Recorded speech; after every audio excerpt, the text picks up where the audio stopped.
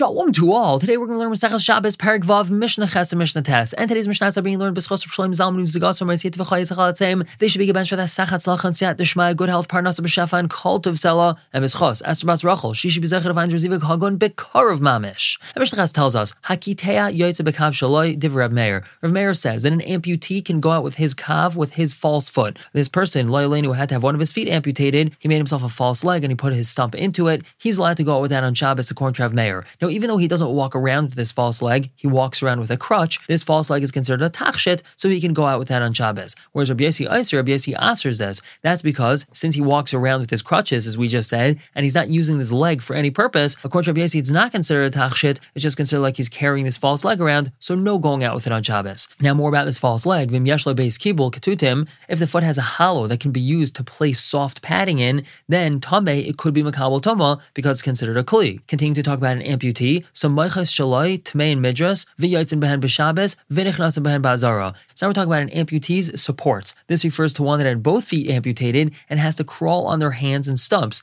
So this person would wear leather knee pads of sorts. That's what these samaychas are, these supports. So first of all, they become tamei midras. When a zav or zava leans on something, it becomes tamei with a particular tuma called tumas midras. These pads will become tamei like this if the fellow is a zav. Also, he's allowed to go out with it on Shabbos because it's considered like his shoe, but he is allowed to go into the Hazara with it, even though we know that a person's not even going on Harabayas wearing shoes. He's allowed to go into the Hazara with these things because they're not really shoes. Shoes go on your feet, and these aren't on his feet, they're on his stumps. More about this, Kisei, his chair, Visamaychas Shalai, and his supports, Tamein Midras, they will be Tamei Midras, Ve'ein Yotzin Behem b'Shabbos, but one may not go out with them on Shabbos, Ve'ein Nichnasim Behem ba'Azara, he's not allowed to go into the Hazara with them. This refers to the chair that this fellow would sit in and shuffle himself along with some form of crutch. He's not allowed to go out with these leather supports on Shabbos because we're afraid they're going to fall off and he's going to carry them, and he's also not allowed to go into the Hazara with them because these are considered like his shoes. Since he's not walking with them, they're like his shoes. The Mishnah concludes on Kantmin Tahirin, a mask that a person wears, like a mask that you'll wear on Purim. It's going to be tahar. It can't be makabel toma because it's not a kli. The ein yotzin behen, but one's not allowed to go out with it on Shabbos. Moving on to Mishnah Tes. Habanim yotzin baksharim.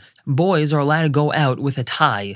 Now, what does that mean? So if a son missed his father and had a difficult time being separated from him, the father would take his right shoe strap and tie it to his son's left arm. So this is like a form of refuah, and a person's allowed to go out with it on Shabbos. Furthermore, b'nei malachim bezugin, princes are allowed to go out with bells on their garment. These bells are plugged up and they can't make noise, but they're just there for decoration. And v'chol adam, really any person's allowed to go out with a bell on their garment. It's just that the Chum we're talking about what was common. Princes used to have these decorative bells on their garment, not regular people, but if a regular person wants to have this bell on his garment, he's allowed to go out with it on Shabbos. We're going to stop here for the day, pick up tomorrow with Mishnah Yud and Perek Zayin, Mishnah Aleph. For now, everyone should have a wonderful day.